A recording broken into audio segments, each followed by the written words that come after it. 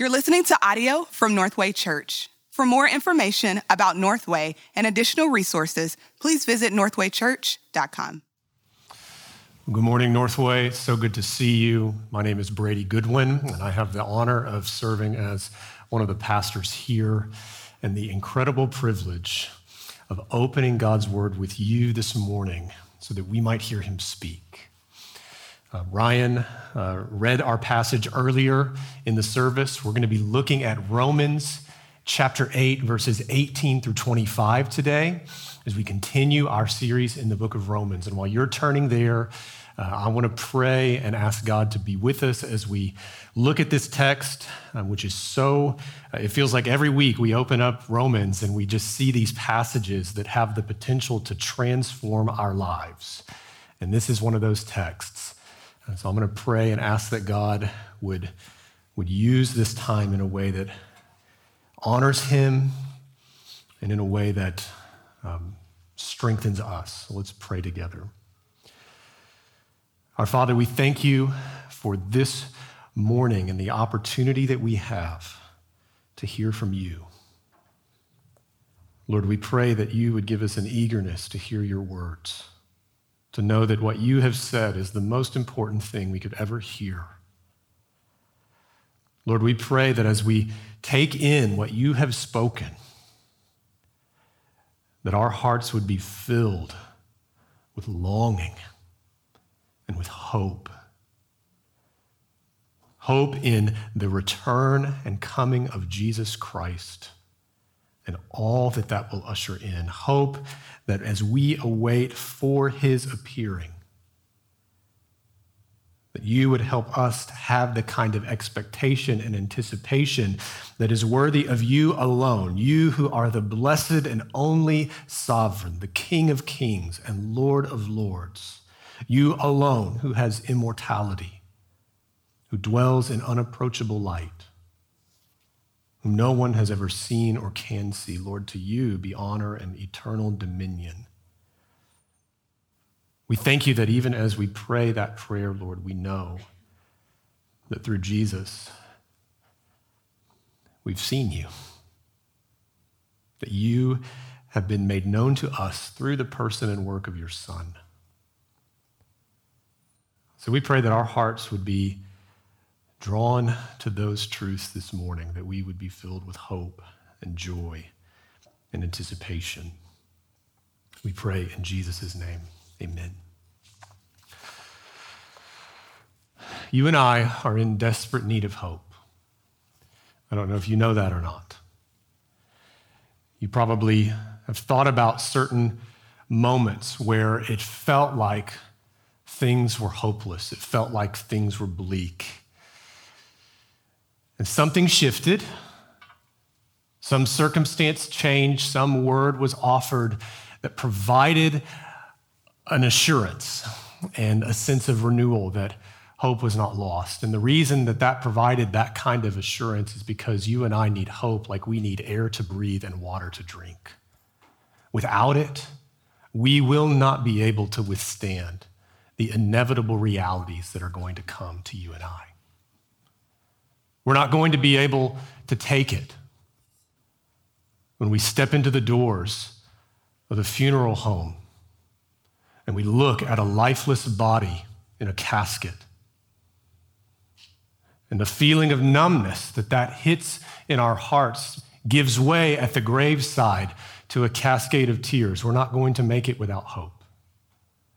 We're not going to make it when we sit beside someone we love in a hospital room as a doctor tells them there's nothing more that we can do, and we watch them just crumble into sobbing and moaning and groaning. We won't make it. We're not going to make it without hope when we hear the sonographer say, "I don't see a heartbeat." You won't make it. We need hope like we need the air that we breathe, because without it, we can't withstand what's coming. Platitudes that are often well-meaning, they're meant to offer comfort, they fall flat and they can actually bring wounding and instead of healing. A wrong perspective on this reality can lead you to point a finger of accusation at the author of life itself. Because without hope, we're not going to make it. What this text shows us is that there's a hope. There is a hope that is going to overcome the suffering that you and I face. There's a hope that will overcome that suffering. What that hope's going to do is going to spill over into a life of anticipation where we are actually able to walk before our God with the knowledge that he is at work even in such pain and brokenness and longing. And so those are the two things we're going to think about together this morning, that there's a hope that overcomes our suffering, and there's a life of anticipation that God is inviting you and I to step into. And so let's look at this passage. We need to see what this hope is. We have to have it. Romans 8:18 builds on a context. Shay ended the sermon last week looking at Romans 8:16 and 17. These remarkable words. The Spirit himself bears witness with our spirit that we are children of God. And if children, then heirs, heirs of God, and fellow heirs with Christ, provided we suffer with him. Ouch. In order that we may be glorified with him. One of the beautiful realities of that passage is this truth of our adoption. That we are brought into the family of God as his sons and daughters through the work of Jesus Christ. We have received an inheritance. And that inheritance is something that we cannot even really begin to understand, but which we are invited to consider and ponder. But there's also something else that comes with that inheritance, and that's suffering.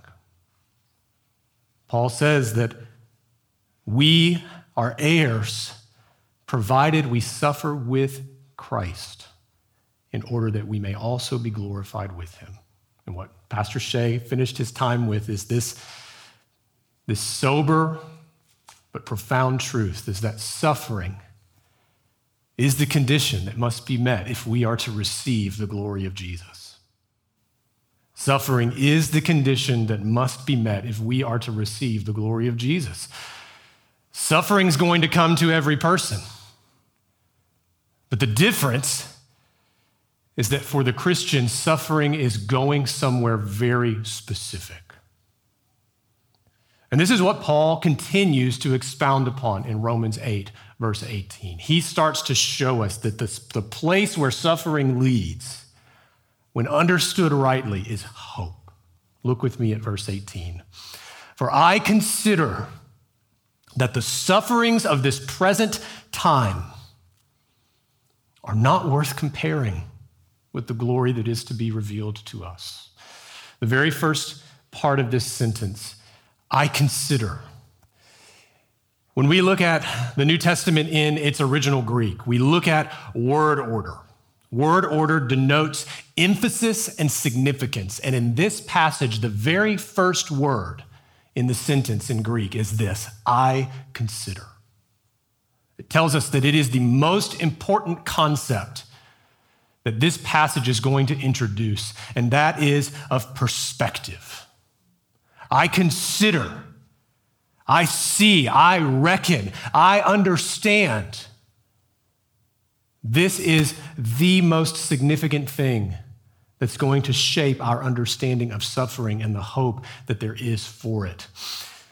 The commentator Charles Cranfield describes the meaning of this word in this context by saying it represents a firm conviction reached by rational thought on the basis of the gospel. It is a perspective that is informed and grounded, not in subjective feeling, not in circumstantial well-being, but on objective truth, the gospel, the life, the death, the resurrection of Jesus Christ, the offer of the forgiveness of sins by faith in his name, the promise of eternal life with him, a glorious resurrected body. These truths shape the perspective that Paul begins to detail in this verse. I consider. This ought to make a lot of sense to us because we construct a narrative of all of our experiences as a way to understand their significance and purpose. You cannot help but do this. But what happens is that because we, apart from the gospel, often struggle with establishing a perspective based upon self-centered thinking, self-glorifying motivations, suffering then represents a kind of existential threat. It represents an existential threat to our well-being so that we can lose some things, right? You can go through some things. But if we lose the thing to which we have placed our meaning and purpose and our identity, then we lose hope. This is something that is natural for the human heart to do, but I want you to notice how different Paul's perspective is. He says that I consider that the sufferings of this present time are not worth comparing. Why? Why could he say such a thing? He can't mean that suffering isn't a big deal. He can't mean that. How do we know that? The scriptures are filled with descriptions of Paul's sufferings. This guy suffered. He walked through things that I would dare to guess that 99.8% of us have not experienced, at least in their totality. Let me give you some examples. At the beginning of the letter of 2 Corinthians, Paul says something astonishing to his readers. He says, "We don't want you to be unaware, brothers, of the affliction that we experienced in Asia. For we were so utterly burdened beyond our strength that we despaired of life itself. Indeed, we felt that we had received the sentence of death." Later on in the same letter, he describes similar circumstances that he faced throughout his life. And he says in 2 Corinthians 11 that 5 times I received at the hands of the Jews the 40 lashes minus 1. 3 times I was beaten with rods. Once I was stoned. 3 times I was shipwrecked. I've only been on a ship 3 times. If that. And he says 3 times I was shipwrecked. A night and a day I was adrift at sea on frequent journeys in danger from rivers, danger from robbers, danger from my own people, danger from Gentiles, danger in the city, danger in the wilderness, danger at sea, danger from false brothers, in toil and hardship, through many a sleepless night, in hunger and thirst, often without food, in cold and exposure. Paul knew suffering. He knew suffering circumstantially, but he also knew it relationally. The letter of 2 Timothy is so poignant at the end because he begins to detail some of his personal experiences to his young disciple Timothy. He's writing from prison, and he says, "I'm already being poured out as a drink offering. The end of my life has already begun." He bears his heart with his young brother, and he says that all of these people, they left me. He says, Demas, in love with this present world, has deserted me and gone to Thessalonica. Crescens has gone to Galatia, Titus to Dalmatia, Luke alone is with me. Only a few sentences later, he describes the kind of mistreatment he experienced at the hands of Alexander the coppersmith. He says, "Alexander the coppersmith did me great harm. The Lord will repay him according to his deeds. And at my first defense, no one came to stand by me, but everyone deserted me." Paul, who experienced such realities. Things didn't get better. According to tradition, he was eventually put to death in Rome as a result of his witness for the gospel of Jesus Christ. Paul says, knowing the reality of what he has experienced, I consider that these things are not worth comparing. You and I also have sufferings that are often great. In addition to the examples mentioned at the beginning of our time, think of the things that you have walked through. Think of the diagnoses that you have either received or you have heard indirectly that change your life in a moment. Think of the mistreatment and the abuse that has come to you by the hands of other people whom you trusted, who manipulated who disguised their true motivation so that they could hurt you for selfish gain. Think of the way in which your bondage to sin creates a sense of despair, of futility, of brokenness. If you haven't felt these things, if you haven't experienced these realities, you will. And so, like Paul, we have to have a way to understand how we are to see these. Paul says that our sufferings are not worth comparing. The great English pastor and scholar John Stott, he says it in this way: it's not even that they're worth comparing, they must be contrasted. Contrasted with what? Paul was able to have hope, as great as his suffering was, because his framework, his way of understanding, his perspective was fixed upon something greater. It was fixed upon something greater. Look at the second part of verse 18. For I consider that the sufferings of this present time are not worth comparing with the glory that is to be revealed to us. That word revealed, it describes something that we already have a partial knowledge of.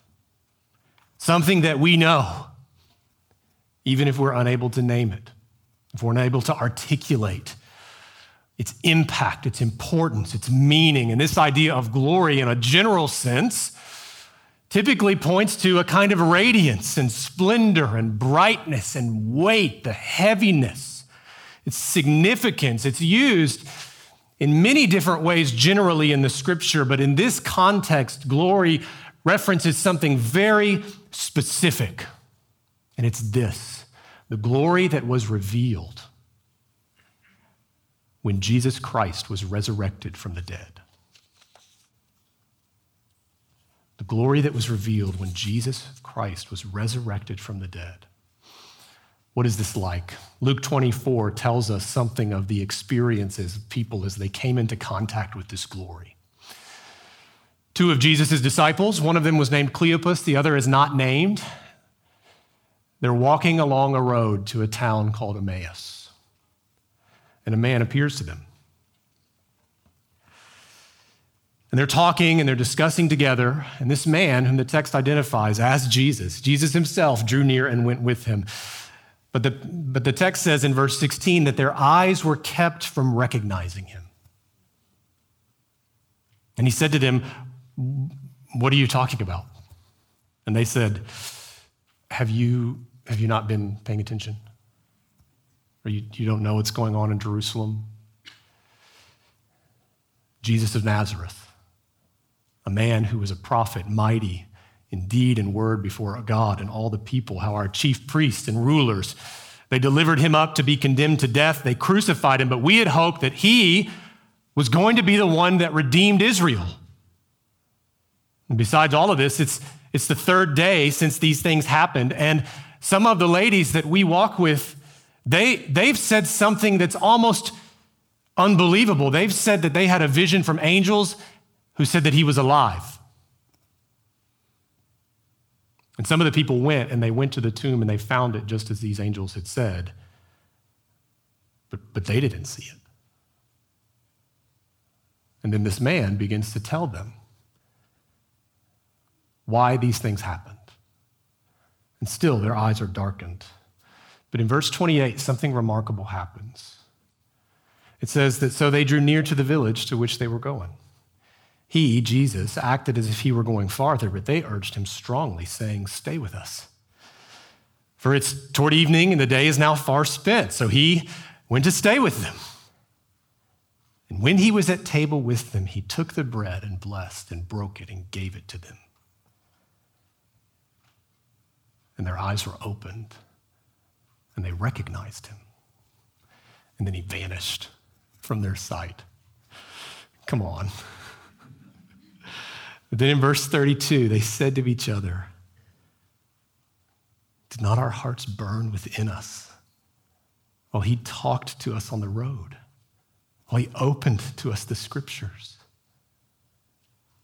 Why did their hearts burn? Their hearts burned because they came face to face with resurrection.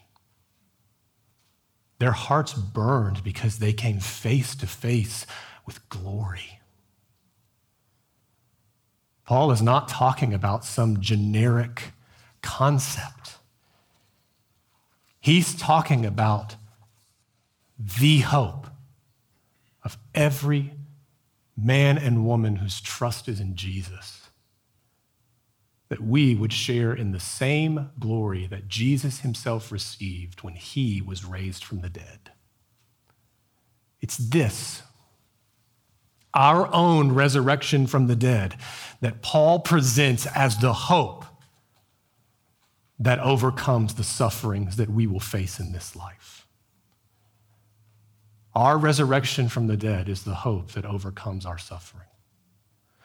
Now, if you're like me, you may have been raised, maybe you were raised in the church, maybe you weren't, but you may have been taught a perspective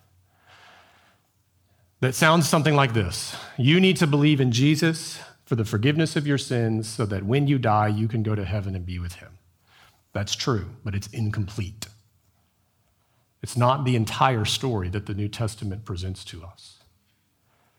The story that the New Testament presents to us is that we are compelled to turn from our sins and trust in the person and work of Jesus Christ, not only for the forgiveness of our sins, for salvation in this life and the promise of it in the next, for the sanctification, increasing transformation that we will know, but that all of that is pointing towards a day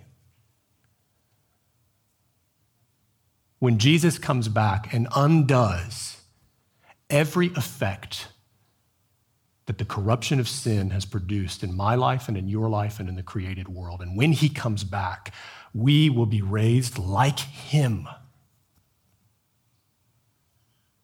There is something beyond our imagination and understanding that awaits us, that has the power to transform our perspective. And it is that you and I will not die, but we will live. Now, we may die,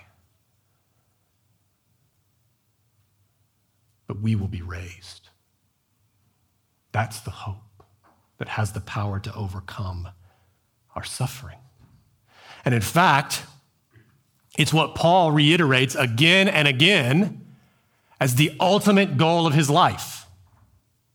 Philippians 3, he says this. He says, that I may share in his sufferings, becoming like him in his death, that by any means possible, I may attain the resurrection from the dead. Paul says, I'll do whatever it takes so that I might know life. Physical, glorious life.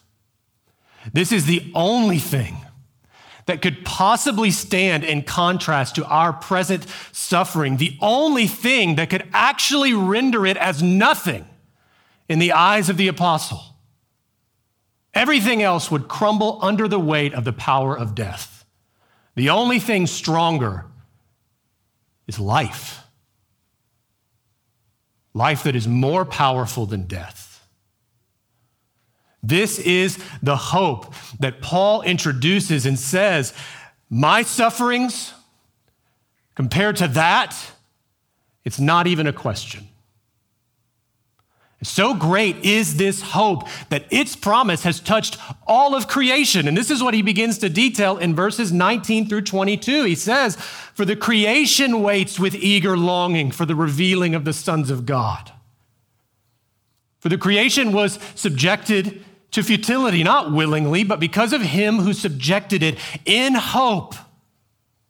There's that word again, hope. In hope that the creation itself will be set free from its bondage to corruption and obtain the freedom of the glory of the children of God.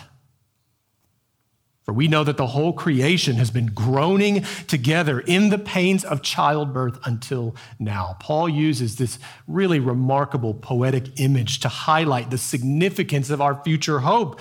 Because typically we say, I can't wait for the world to be made new again. But Paul says it's actually the other way around. Creation is waiting for you to be made new again. Its hope is in that reality. That we would be resurrected and transformed. Why would creation have this perspective? Scripture teaches us that not only has sin affected every human life, it has marked creation as well. It has fractured God's world, and it has kept it from functioning the way God intended it to function. All is not as it was supposed to be.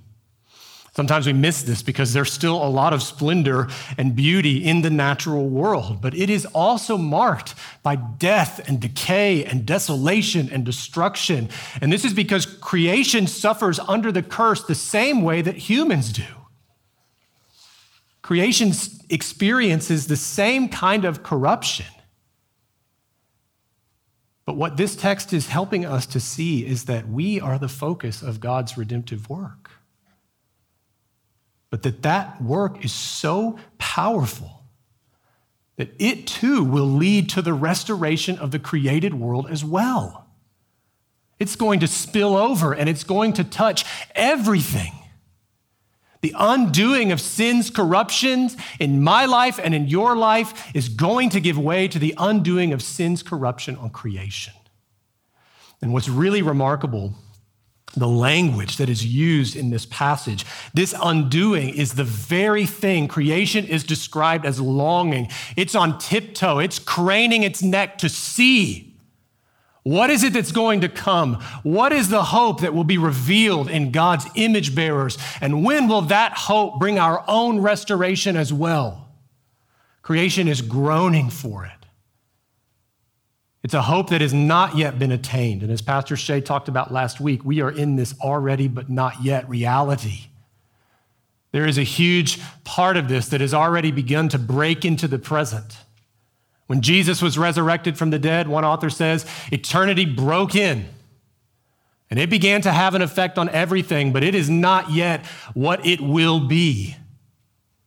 We are saved by grace. We are given new lives by the Spirit. We have received the Spirit of adoption as sons and daughters, but we are waiting for the ultimate fulfillment of what God has promised, and creation is in the same stage of waiting.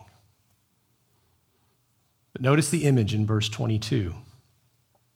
It's deeper than just waiting. Creation is groaning. Older translations say creation travails, which is a word that describes the pain of childbirth. Creation is crying out in pain, but not without purpose, not without a promise. Paul appeals to creation in this way because he wants you and I to understand that the hope of life from the dead, of the glory of the children of God, is the hope of all creation. It's the thing that creation itself longs for. So up to this point, what we've seen is this hope. There is a hope that overcomes our suffering, and it is that our suffering is going to give way to the glory of our resurrection. There's a hope. But this is to spill over. This is to deeply affect you and I, such that our lives represent a kind of anticipation, a kind of longing ourselves for that day and what it will represent. So there's a hope, but there's also a life of anticipation. And this is what we start to see in verse 23. Look with me. And not only the creation, but we ourselves who have the first fruits of the Spirit groan inwardly as we wait eagerly for adoption as sons, the redemption of our bodies. Paul now returns to describing the experience of the Christian as we suffer? What is it that our life looks like? And it looks like this. We groan just as creation does. We look at our state, we look at our experiences in the midst of hardship and difficulty, and we rightly say, something isn't right here. I don't need to have the evidential proof laid in front of me. I know it deep in my soul that something is wrong. Something is not the way that it is supposed to be. Now, that a person would acknowledge the brokenness of this world is not exactly a unique Christian concept, but that we would groan for our adoption, as this text describes, is something that's only possible because of the Spirit who dwells in us. This passage is so similar to another text in the New Testament in the book of Ephesians, where Paul describes the giving of the Spirit in response to our belief in Jesus Christ. In Ephesians 1, starting in verse 11, he says this. He says, in him we have an inheritance. We have obtained an inheritance, having been predestined according to the purpose of him who works all things according to the counsel of his will, so that we who were the first to hope in Christ might be to the praise of his glory. In him you also, when you heard the word of truth, the gospel of your salvation, and believed in him, were sealed with the promised Holy Spirit, who is the guarantee of our inheritance until we acquire possession of it to the praise of his glory. It is only the believer in Christ that can groan inwardly in the way that this text describes. It is only because we ourselves have received the first fruits of the Spirit, a word that is very similar to the word guarantee, which means the down payment, the promise that what God began, he will complete. It is that reality, he who dwells within us, that enables us to look at our situation, to say this is not right, something is wrong here, and to groan with deep, profound pain, but purpose to say that something else is coming. What is that something? Paul makes it very explicit. If we haven't picked up on it at this point, he says it with extreme clarity. As we wait eagerly, our adoption as sons, the redemption of our bodies. Okay, so you may be thinking, well, last week we talked about our adoption, but it was described as a present tense reality. And here, Paul seems to be looking towards a future and saying that that's not what we have yet. And it's because our adoption is something that we receive now, but something that will come in its ultimate fulfillment on that day. We will be fully restored. We will be fully resurrected. We will be fully alive, freed from the presence of sin. Any effect that could ever be felt will no longer be ours, and we will live in eternity as God's children, delighting in the presence and love of our Father. Paul is trying to help us see that this is the life to which Christians are called. He says it in really significant truth. He says, for in this hope we were saved. Verse 24. This is what you were saved for. This is the hope that marks the culmination of your salvation. About 2.5 years ago, one of my friends died suddenly. And he left behind a young wife, 2-year-old son, and a baby girl in the womb. And among the group of friends that was closely connected with this family, he was the first to pass away. And I sat and I listened to his wife at his funeral preach the gospel and talk about where he was now. And I had been, up to that point, less emotionally affected because I was, I think, probably seeking to be strong for my wife who was suffering in this. But at that moment, it was over. I broke, and it was just weeping and sorrow. Later that same day, we went to the graveside. And it was a beautiful, sunny day. We were down at the coast, so even though it was November, it was like 80 outside, which of course today we're experiencing something similar.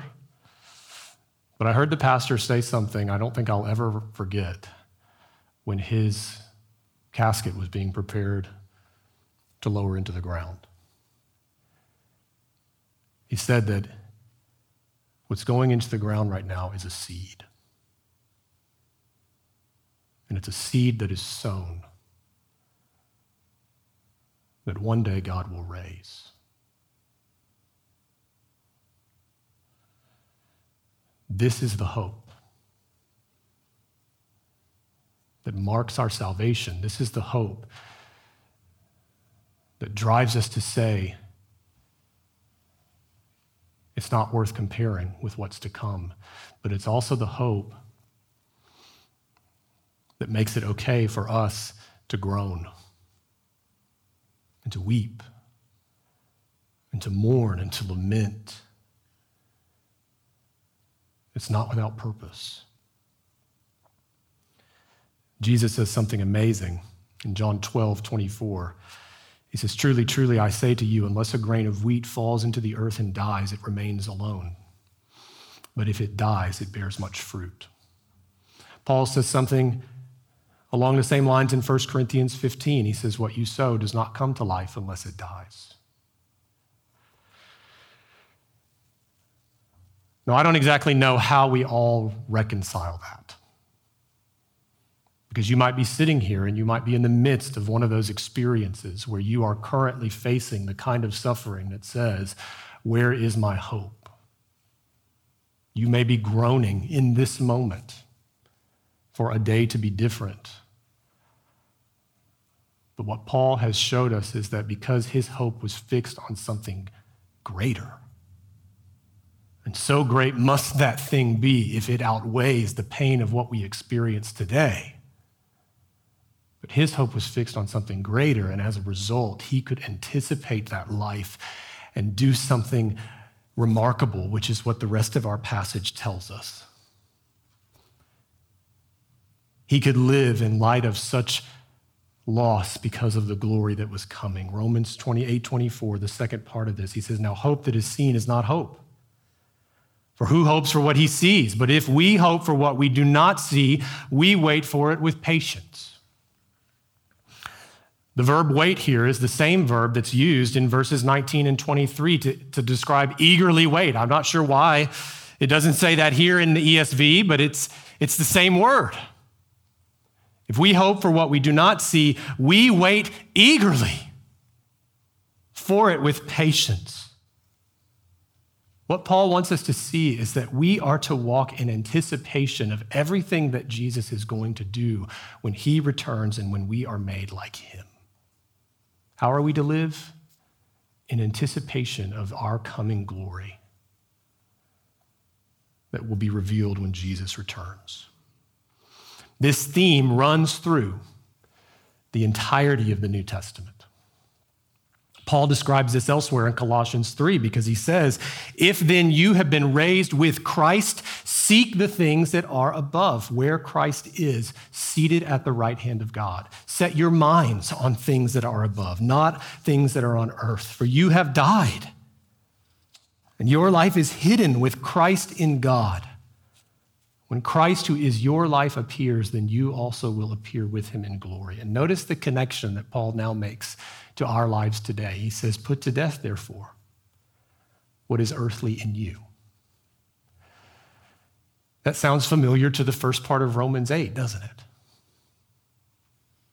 If you put to death the deeds of the flesh by the Spirit, you will live. And so what does this mean? What does this mean for you and I today? I think at least it means 4 things. It really probably means more like 400 things. We just don't have time to go through all of them. But first, it means that we must seek to fix our hope in the same place where Paul's hope was fixed, the glory that is to be revealed to us. It's an interesting translation note. The glory that is to be revealed to us could just as rightly be translated the glory that is to be revealed in us. There's some debate about what those words mean, but I think it's probably best to note that they mean both. We're going to see that glory, but it's going to be revealed in us, and we must fix our hope there. This doesn't deny the reality of suffering, the pain of this world. Paul has never in this text said that doesn't mean you don't groan and cry out and weep and express the sorrow that you're facing, but it means that in the same breath, you fix your hope on the day when Jesus comes back and undoes all of it. And instead of death, there is life. Second, we pray for protection against a kind of earthly mindset that is so easily influenced by our suffering. When we suffer, it has the power either to pull us closer to God, or we can allow it to push ourselves away from God. We have to pray that God would protect us from that kind of thinking so that our own lives would not become a justification in response to the hurts and the sorrows and the pain that we've experienced. Third, we can seek to endure suffering.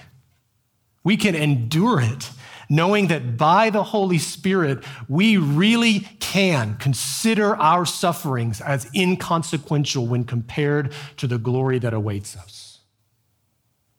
I've said this, others have said this, that many times it is those who have suffered the most who possess a kind of joy that can't be shaken, because they have come to know the truth that if you have everything stripped away from you except for Jesus, you still have Jesus. And if you have him, you're not lacking anything. And sometimes it's God's kindness to actually pull some things away from our lives so that we would see the surpassing hope of him in opposition to the things that we would elevate as deeper priorities. And then we can know that this hope that we have talked about this morning, this hope that will overcome our suffering, we can know it. We can know it as deeply as we know anything. That hope is going to overwhelm our suffering as our suffering gives way to glory. And so we've seen in this text how there is a hope.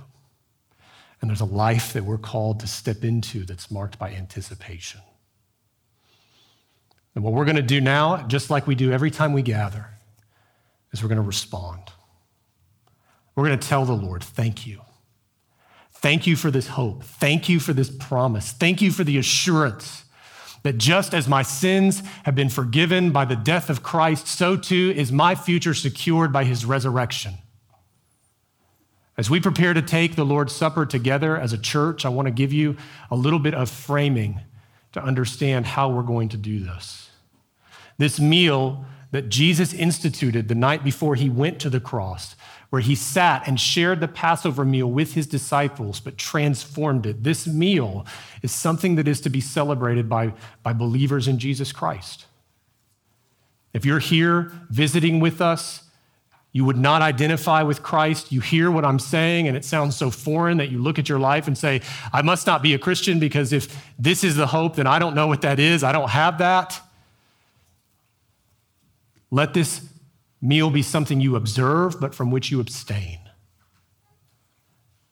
But for you who are believers, as we take these elements, let Paul's words sink in understanding the significance of what we are doing. Paul says in 1 Corinthians 11:26, for as often as you eat this bread and drink the cup, you proclaim the Lord's death until he comes.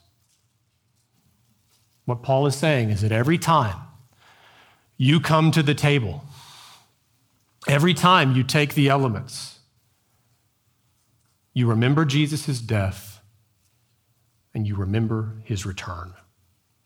You remember the day that will usher in the kind of glory that we have discussed this morning. And we wait for it. And we say, Lord, come soon. Let us live in light of your eternity. Let us live in light of your glory. Let us walk beside you just like the disciples on the Emmaus Road, but let us see with clarity who you are. That's only possible when you come. And so what the scriptures teach us is that Jesus sat with his disciples on the night that he was betrayed, and he took that bread. And instead of the bread of affliction that represented the sufferings of the people of Israel, he said, this bread is my body that is broken for you. Take and eat in remembrance of me. So we take and eat the body of Christ.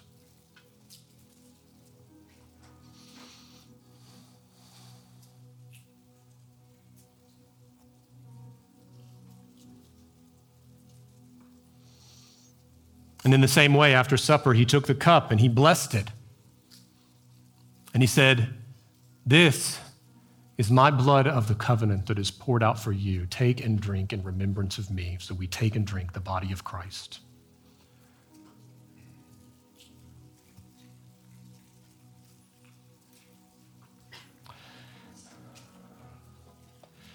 Let's pray. Our Father, we thank you for the truth of these words. And we pray that you would use them for your glory to strengthen us in the hope that we await. We pray that that groaning that we experience would actually be a mark of hope because we know that it comes from you. That it's something that has a purpose and has a destination.